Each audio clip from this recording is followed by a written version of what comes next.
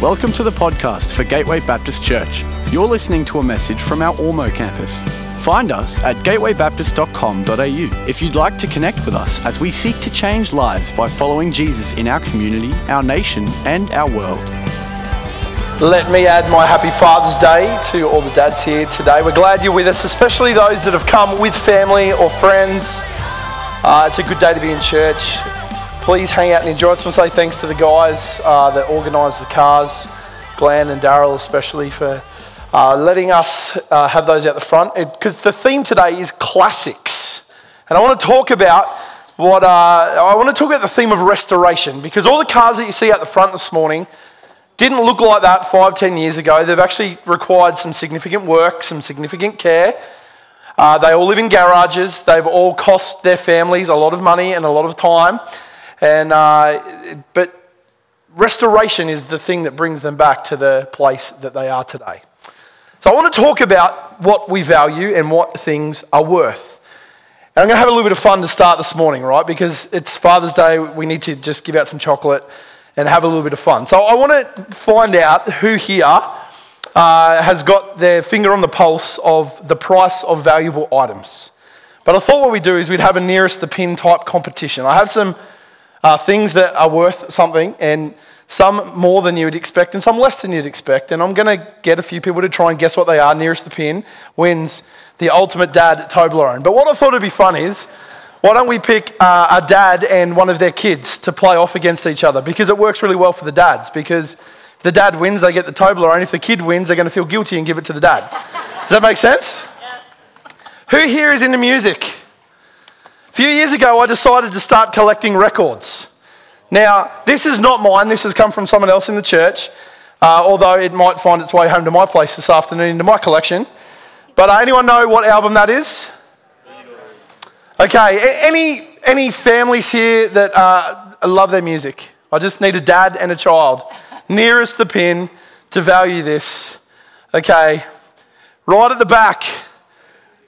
Come on, you two, stand up. Okay, now, obviously there's a lot of places that you can find this record, okay? I've just went off a record site that seems to pop up onto my Facebook page regularly called Bondi Records. So the Beatles' Abbey Road album, mate, this is an absolute classic, isn't it? Yeah, it is. So I just Googled Beatles' Abbey Road, Bondi Records. How much do you think you could buy a reasonable copy of this second-hand at Bondi Records? I'm going to give you the first chance to guess this. Nearest the pin wins. $75. 75, okay. 140. 140. Guess what? $70. Young man, congratulations. Give these guys a hand. I don't own this. Do you guys know? I better not give that away. Awesome. Rightio, who here is in to rugby league? Okay, down the front. Now, I just needed to bring this up because I'm a Parramatta Eels supporter. This was the jersey that the Eels wore when they won the 1986 Premiership. That has been how long suffering anyone in this room is that supports Parramatta. Does anyone else support Parramatta? Jay, you and me, mate, we are cheering this on. I got this as a kid. My uncle used to work with one of the guys that played for the Eels, and it's weathered now, but this was the number 7 jersey signed by Peter Sterling. This has lived in my closet. I tried to get my son Ben to wear it to the Eels versus Broncos match last week. What was the score in that? Anyone remember? Anyway, I jumped online. I think you guys should play this one. I heard the biggest cheer for rugby league. Come on. You just could stand where you are. I jumped online and found a framed 1986 Parramatta Eels Premiership jersey signed by the entire team. Ray Price, Brett Kenny, Peter Sterling, framed and signed. Nearest the pin.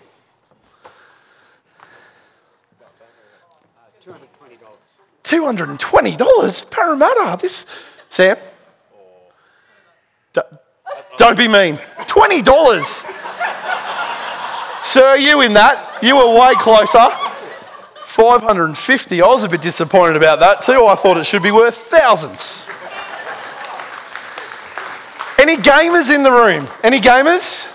First gaming system I got was a Sega Master System 2. Now, I don't have a version of this. It's on the screen. Did anyone else own a Sega Master System 2? Right, I think over here. Jay, you're having this little competition with one of your kids. I jumped on Facebook Marketplace and typed in Sega Master System 2, second-hand with Alex the Kid in Miracle World, built-in edition, and 2 extra games. Let's have a little nearest the pin.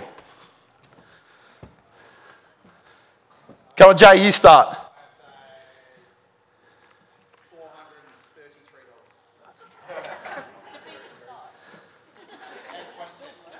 Come on, Joey.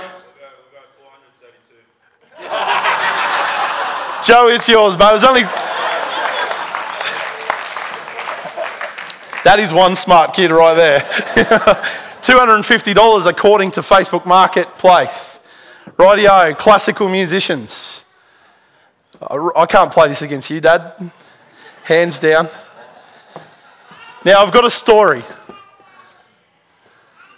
Someone in our church found this on a trailer that was going to the dump when the house was getting...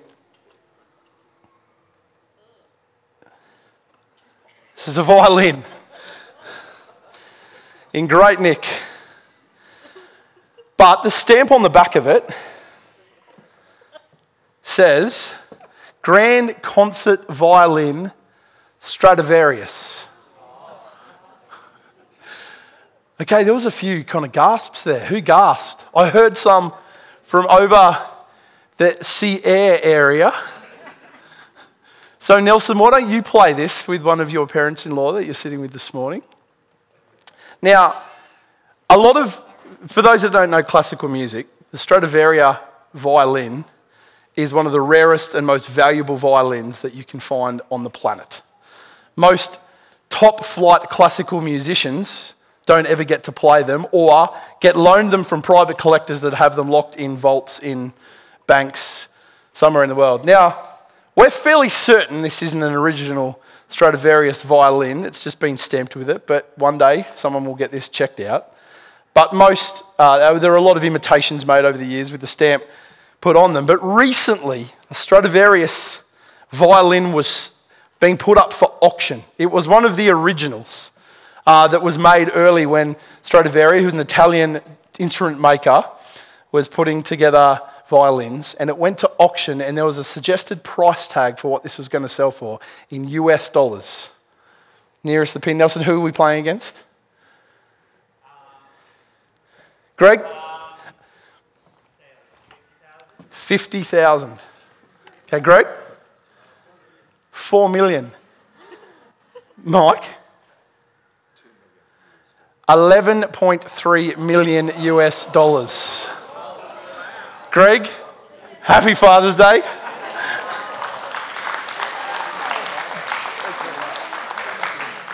Nelson, happy first Father's Day.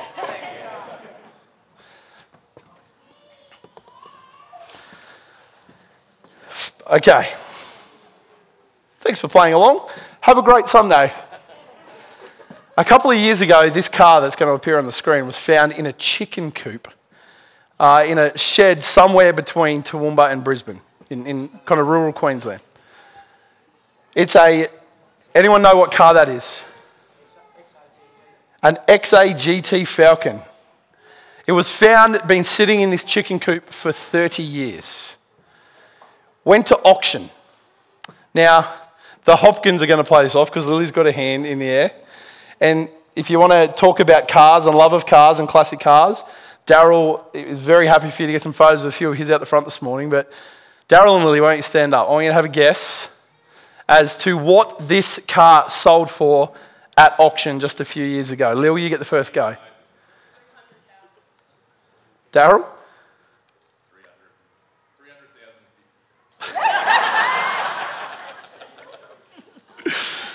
300,909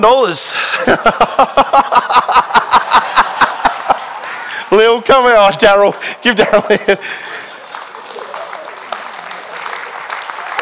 Now, Lil, I'm going to make him share some of that with you because that was pretty impressive. XA GT Falcon in a chicken coop, $300,909 at auction. They suggest that there was probably $100,000 worth of work that was going to be required to restore it to its original condition. I want to talk for a couple of minutes this morning on Father's Day about value. About value. Sometimes we don't realise how valuable something is, do we? That car had probably been walked past, driven past, looked at. A lot of people that had no idea. I'm not a car person. I would have looked at that and gone, cool car, pretty dirty, a lot of work, who cares? But there's some here that know exactly what that car is. An XA GT Falcon, and I'm not going to do a disservice to the car industry or the classic car lovers in the room by trying to explain to you why it's a cool car. All I know is it was a unique car that was made for a purpose. There's a narrative and a story around it. There weren't that many of them made, and so they are a peak collector's car for people to find. And it had been sitting in a chicken coop at someone's farm for 30 years. Some of us don't realise how valuable things are. And I want to turn this away from material possessions now to people. I want to suggest that some of us don't realise how valuable we are. We get up and we look in the mirror, and I look back over all the years of photos that I've had at Father's Day and realise that time is starting to weather me. The hair's falling out, the beard's going grey, the muscles are starting to just soften up a little bit. But some of us don't realise our value because when we take stock of ourselves, we realise that we're just a little bit beaten up and run down. And sometimes it's the narrative that rolls around our life that builds in us a narrative of value. See, I would suggest there's some of us here that when we look at our life, we realise that all we were was a commodity to someone else's productivity. In other words, we just turned up, did what we did, we were replaceable, someone else could do it, but as long as we showed up, we got paid, we did our job, and we were just, in our eyes, simply a commodity. We were valuable while ever we were productive, but as soon as we weren't productive for whatever reason, we started to build a narrative that we looked at that we were losing our value. Maybe we don't see the value in ourselves because we're a little bit broken. And maybe the brokenness is through our own recklessness. Maybe we've made some really dumb decisions in our life that we lie awake in bed and think about and wish that we could rewind the tape and take it back and change that decision or change that action or change that relationship or change whatever it was. But there's a pain and a hurt inside of us, and we're so aware of it, and we just know that there's a dent that's come through life. Maybe we don't feel broken because of decisions we made. Maybe just, we would describe ourselves as a little bit of a lemon. There's some things going on with us physically or in other ways that just are a little bit faulty. And we've built a narrative that because there's some parts of us that are broken, our value is diminished. I wonder if some of us don't see our value because we're at a stage in life where we realise that there's always a newer model that's going to take our place. And I just want to talk to some blokes, especially here today. I don't think this is just for the fellas, but a lot of us can live our life building an identity around what we do. And while we're at the peak of our powers and, we're in the middle of every conversation and we're the one that everybody goes to, we feel really great about ourselves. But what happens when that starts to diminish and some younger people or some new ideas or some fresher energy starts to come into the room, and suddenly we're not as valued in our place of work because there's others that are starting to take our place. I know there's a lot of blokes that struggle with who they are because they've found their identity in what they did, and when that starts to diminish, they start to feel like they no longer have value. They've been upgraded by a newer model with Apple CarPlay and air conditioning and reversing cameras, and suddenly all the ways that you used to do things don't happen that way anymore. It's really easy to lose or struggle with our value when we start to lose our sense of identity, and it's really hard when we find our identity in what we do or what we're known for. I talk to a lot of, in my world, and everyone's world is different, but I talk to a lot of retired pastors that spend a lot of time leading churches and making decisions and standing on stage kind of talking to God's word, and suddenly when that's removed, You've got to find your identity in something that's not about what you do. I realize for me that one day that will be part of the story I'm going to have to deal with. But we can allow that narrative to actually diminish the value we see in ourselves. Some of us just don't actually recognize how valuable we are right now. Chrissy, her first car was a 1975 Holden Gemini, yellow. Used to buzz around the streets of Toowoomba. I think it got stolen once and left in a park somewhere. But I looked that up online the other day and someone was trying to sell one of those vehicles for $40,000 because now in some eyes they've become collector cars. Anyone else here, first car a Gemini? Mine was too. Anyone else have a Gemini as their first car? A couple of us. I tell you what, I bought my Gemini for $2,000. It was a 1979 two-tone maroon and gold. It had rust holes in the floor. The windscreen wipers, the jets shot sideways. You couldn't lock it. It got broken into once. Someone used a paddle pop stick to open the door.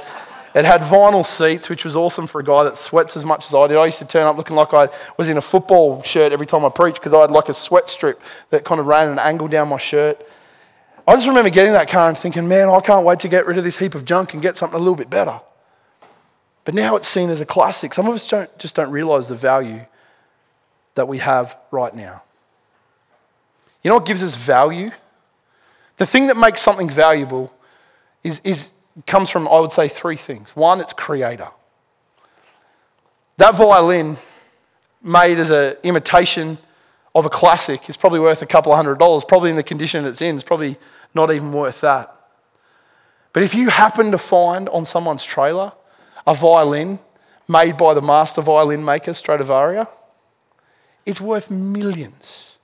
If you find a violin with his stamp on it, its value is untold. They're so hard to find, they're so rare, they're locked away in vaults, but the value is so immense because of the creator of the violin and the stamp that they've put on them. You know, the Bible tells us very, very clearly that every single one of us has got the creator God's stamp on us.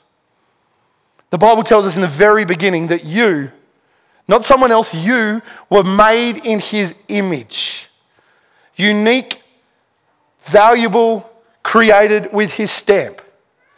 So it's who creates us that gives us value, but we're also, the thing that gives something value is its uniqueness. And there is no one in the world like you. There is no one else in the world like you. I love when I find a doppelganger. I'm looking for my own doppelganger. I can't find it. People want to suggest. Someone suggested I look like Zach Galifianakis. Does anyone who knows who that is? I went to the little Drake's IGA down here, and Zach's a funny guy, Hollywood star. But I went to the IGA down here about 6 months ago before it shut, and the guy at the till says, "You have a striking resemblance for Dana White, the head of the UFC. Has anyone ever told you that before?"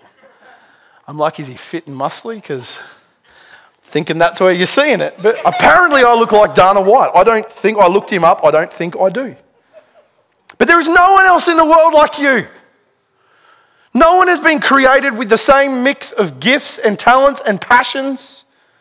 No one carries your unique physical characteristics the way that you do. You are an original. The XA-GT Falcon isn't valuable because there are 2 million of them on the roads. It's valuable because it's unique. There's not many of them that can be found. So our value is found in who created us, whose stamp is on us. One, how unique we are, and thirdly, what potential there is for restoration. When you buy a classic car, you don't buy it if there's no hope of ever putting it back together. You buy it knowing that with a little bit of elbow grease, with the right parts, with some hard work, that there's a chance to restore it back to some of its original glory. And that's where value is found in us as well. You're stamped with God the Creator's mark. You are a unique original. And God sees in you untold potential. No matter how broken you feel, no matter how weathered you feel, no matter how stupid you've been, no matter where you've come from, God has not given up on you. There is always the chance for restoration. See, value really matters, and getting a hold of our value really matters, because when we recognize the value we have, it changes the way we treat others. Changes the way we care for others. If you read the Gospels, you read the story of Jesus, one of the things that just becomes abundantly apparent is how much of Jesus' life and ministry he poured into the poor, the outcast, the marginalized, and those that society had cast aside. Jesus is often sitting having a meal with a group of Pharisees, but he's there to challenge their thinking and their understanding. And in the scriptures, the Pharisees were like the religious leaders of the day. We don't have Pharisees by title wandering around. We've got people that have the heart of the Pharisees. You know, they're the ones that are legalistic and telling everyone else how they're failing and what they're not doing right. You know, to be a good Christian, you've got to be like this. That's the Pharisaical heart and attitude. Jesus often ate with the Pharisees, but to challenge their thinking and their behavior. But Jesus spent more time eating, hanging out, ministering, rolling around with the lepers, the outcasts, the prostitutes, those that society had rejected and despised. You see, because Jesus understood the inherent value in someone, it changed the way that he treated them. But for us to be able to show value to others, we have to understand the value we have in ourselves. One day, Jesus is challenged to talk about what the greatest commandments are, and he says this is Matthew 22.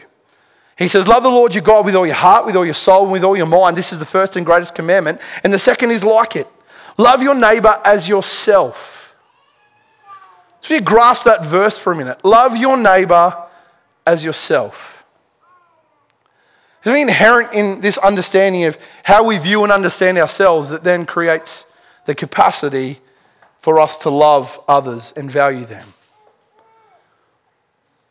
And part of the challenge this morning, part of the challenge for many of us is actually seeing the value that God sees in us so that we too can be people that love and value others the way that God intends for them to be loved and cared for.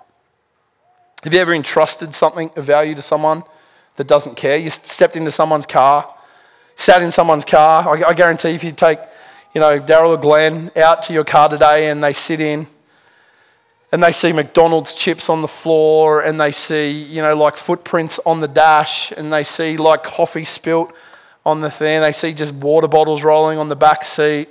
They see dirty clothes. If they get in your car and there's crumbs everywhere, if you say to them, hey, I was just wondering if I could just take your car for a spin, they're probably going to say, no, you can't.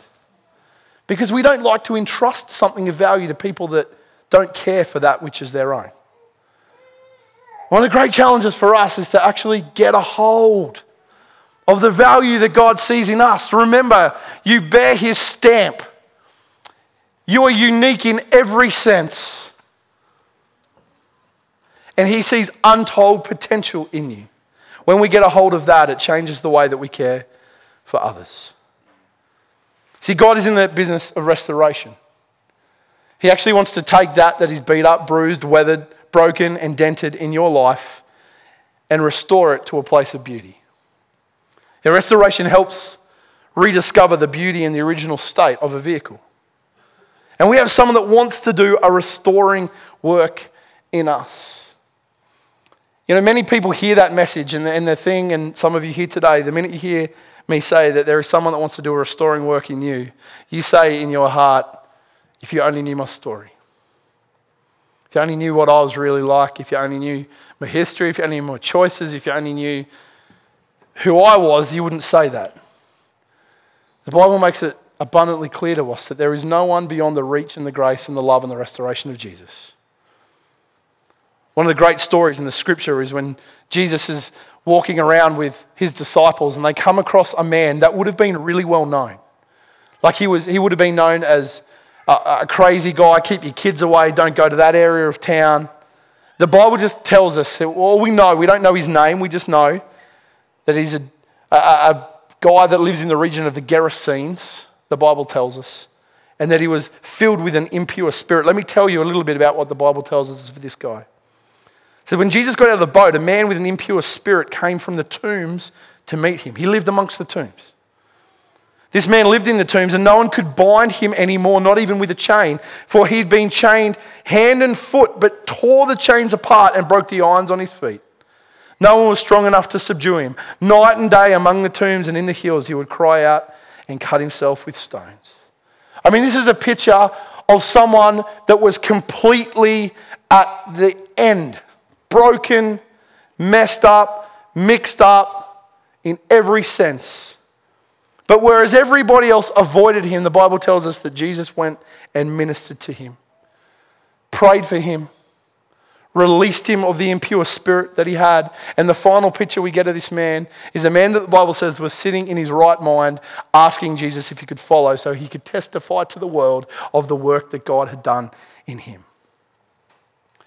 See, God sees the potential for restoration in every single one of us. Actually, his goal is to bring us back to the place that he always intended us to be. The Bible tells a very simple story of how sin breaks into the picture and starts to mess up God's good intention for your life. And sometimes sin's a very attractive thing, but when we look back on it, we see the way it destroyed relationships or destroyed our health or destroyed, our integrity. But the Bible says that God actually came to give us a way out of our mess. To actually bring us through it. Not that the past gets erased and disappeared. Although the Bible says that in God's mind and eyes, it is forgotten and it's flung as far as the east is from the west. In his mind, his forgiveness goes so far in your life that your past story doesn't become part of your future narrative. That is the love and grace of God. But he believes that you are worth the effort to restore. God is in the business of restoration. Restoration can be slow, it can be costly, it can be painful. Go and ask a few of the wives of those that have bought their classic cars today, and they probably will tell you some of that story. And there's no perfect car. Every car's got its idiosyncrasies. Every car doesn't have the right upgrades or updates. There's been new engineering, there's greater comfort, there's more fuel efficiency, there's reversing cameras. None of those cars out there have any of those things. They're not perfect cars, but they're cars of unique and unimaginable value that have been lovingly restored back to their original intent. And that's what God does with us. Life's going to bring rust and decomposition and dirt and fading, but restoration by the Spirit of God will bring you back to your original state and intention. The Bible tells us that the Holy Spirit is in the work of regenerating us, renewing us, restoring us. And one day, the picture of the scripture is one day we'll all be ultimately restored back to the place that God intended for us to be. God is in the business of restoration. And the final thing I want to say this morning as we land, I'll get the band to come join me, is this. Ultimately, something's value is only found in the price that someone's willing to pay for it. This jersey is of great value to me. In this room of haters, I might struggle to get $20 for it. You see, something's value is only found in what someone's willing to pay for it. You see that when people put up items for sale and they obviously in their mind have a great kind of love and affection towards it, but no one's willing to pay the price that they've named. So we can value something, but really its value is only found in what someone will hand over, what they'll tap their card for, what cash they'll take out of their pocket. The Bible says this. Jesus says this. My command is this, love each other as I have loved you. For greater love has no one than this, to lay down one's life for one's friends. Then goes on to say this a little bit later in the scriptures. And God demonstrates his own love for us in this, that while we were still sinners, Christ died for us. Something's value is only found in the price that someone's willing to pay for it. You are so valuable to God that he was willing to give up his own life for you. There is no greater price, there is no greater love, Jesus says, than someone can show, no greater price than someone can pay than to give their own life as an act of love for another. We celebrate that in our nation when we come to days like Anzac Day and other times of great sacrifice. When we celebrate those that were willing to give up their life because of the value they saw in someone else and the desire for someone else to know life. And the Bible says that God loves you so much and values you so much, You're invaluable to him, so much so that if you were the only person on planet Earth, he would have given up his life for you. If you want to know how valuable you are, ask the question, what price is someone willing to pay for me? And many of us have looked around and we've had bad experiences of friends and family and others that have neglected us and rejected us and isolated us and abandoned us. Some of us have looked at the worldly relationships we've got and looked at that and determined our value. Some of us have looked at, how we've scaled the heights of success and never quite got to the places we thought we would. And we've drawn our value from that. I want to encourage you this morning on this Father's Day that if you want to draw your value from one place, draw it from the narrative of the one who put his stamp on you when he created you, uniquely and valuable, was willing in the end, in the midst of your brokenness and rebellion, to give his life because that's how valuable you are to him. There is no greater story that you will ever find. There is no other place of salvation. Earning more money, buying more things won't save you. It'll just make you hungry for more. It'll just highlight to you that there's a hole in your life that nothing else can satisfy. But God himself, clothed in flesh and blood in the person Jesus, came, preached the message of love, grace, forgiveness, preached the message of a brand new kingdom, a place where the rule and reign of God is all in all, where goodness reigns and joy reigns and peace reigns and kindness reigns, where people aren't loved and valued for what they do or how much they've got, but they're valued because of who they are, created in Christ Jesus. And then even though people rejected that message, he willingly gave up his life so that you could know your value to God. This is Father's Day. As a dad, I want my kids to know their value. And I try and show it in so many ways. I try and tell it to them. Sometimes I try and tell it to them in ways that aren't helpful. They think that I'm rousing on them, but I'm only rousing on them because I see them making some dumb choices that are going to mess up their life. I don't always get it right because I'm an imperfect father. But the perfect Father, God himself, saw you in your mess and your brokenness and gave up his life because you were worth it. And now what he wants to do is just gently and compassionately and graciously work on the messed up bits and the broken bits and bring his hope, and bring his healing, and bring his restoration into your life so that you can continue to discover who God created you to be. I'd love to pray for us this morning. Can I do that?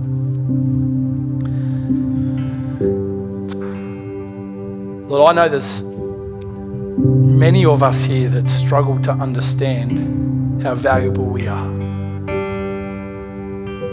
Lord, for some of us this morning, it's life decisions we've made or just reckless decisions we've made that have kind of followed us. We feel the pain of that and the weight of that. For others, we've just had a rough run. God, decisions that were made for us or decisions that we had no control over. Even things physically in our body that have just meant that life hasn't been easy. Life's been full of challenges. And God, we can grab all those narratives and start to believe that we aren't worth anything. But you want us to know that we are worth more than we could ever imagine. So much so that you would lay down your own life for us. Thank you, Jesus, that you're in the business of restoration. There is no sin, there is no decision, there is no action in our past that is beyond your grace, your love, and your forgiveness. But in every single one of us, you see the potential. And you see the opportunity for us to continue to be shaped, to be more the people that you always intended for us to be. May we discover our value in you, we pray. Hey, I just want to give us a moment and an opportunity. And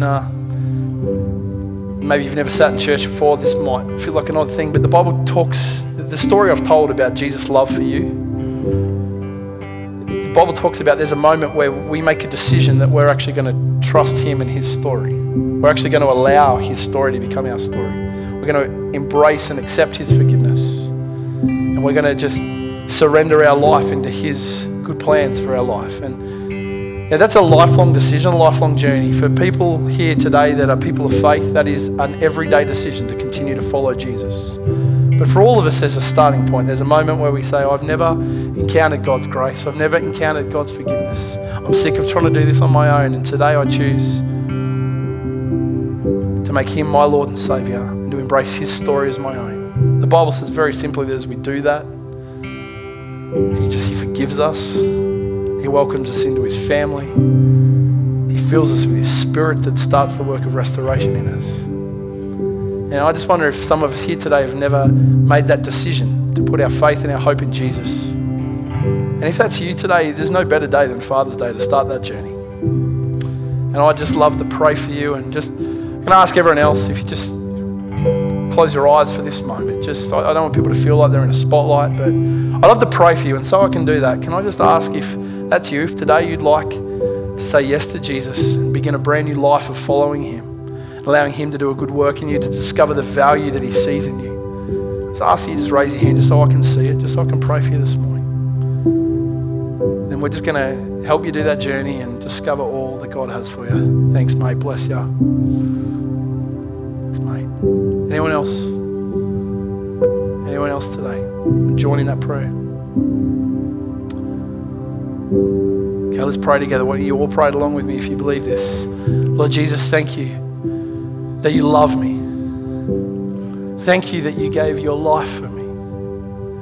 Today I choose to accept your grace and your forgiveness. I'm sorry for the things that I've done, but today I choose to accept you as my Lord and Saviour. In Jesus' name, amen. We hope you've been blessed by this message. We are a growing family, and we would love to see you at one of our Sunday services, because everyone who comes through our doors is welcome. You can find out more about our community and locations at gatewaybaptist.com.au.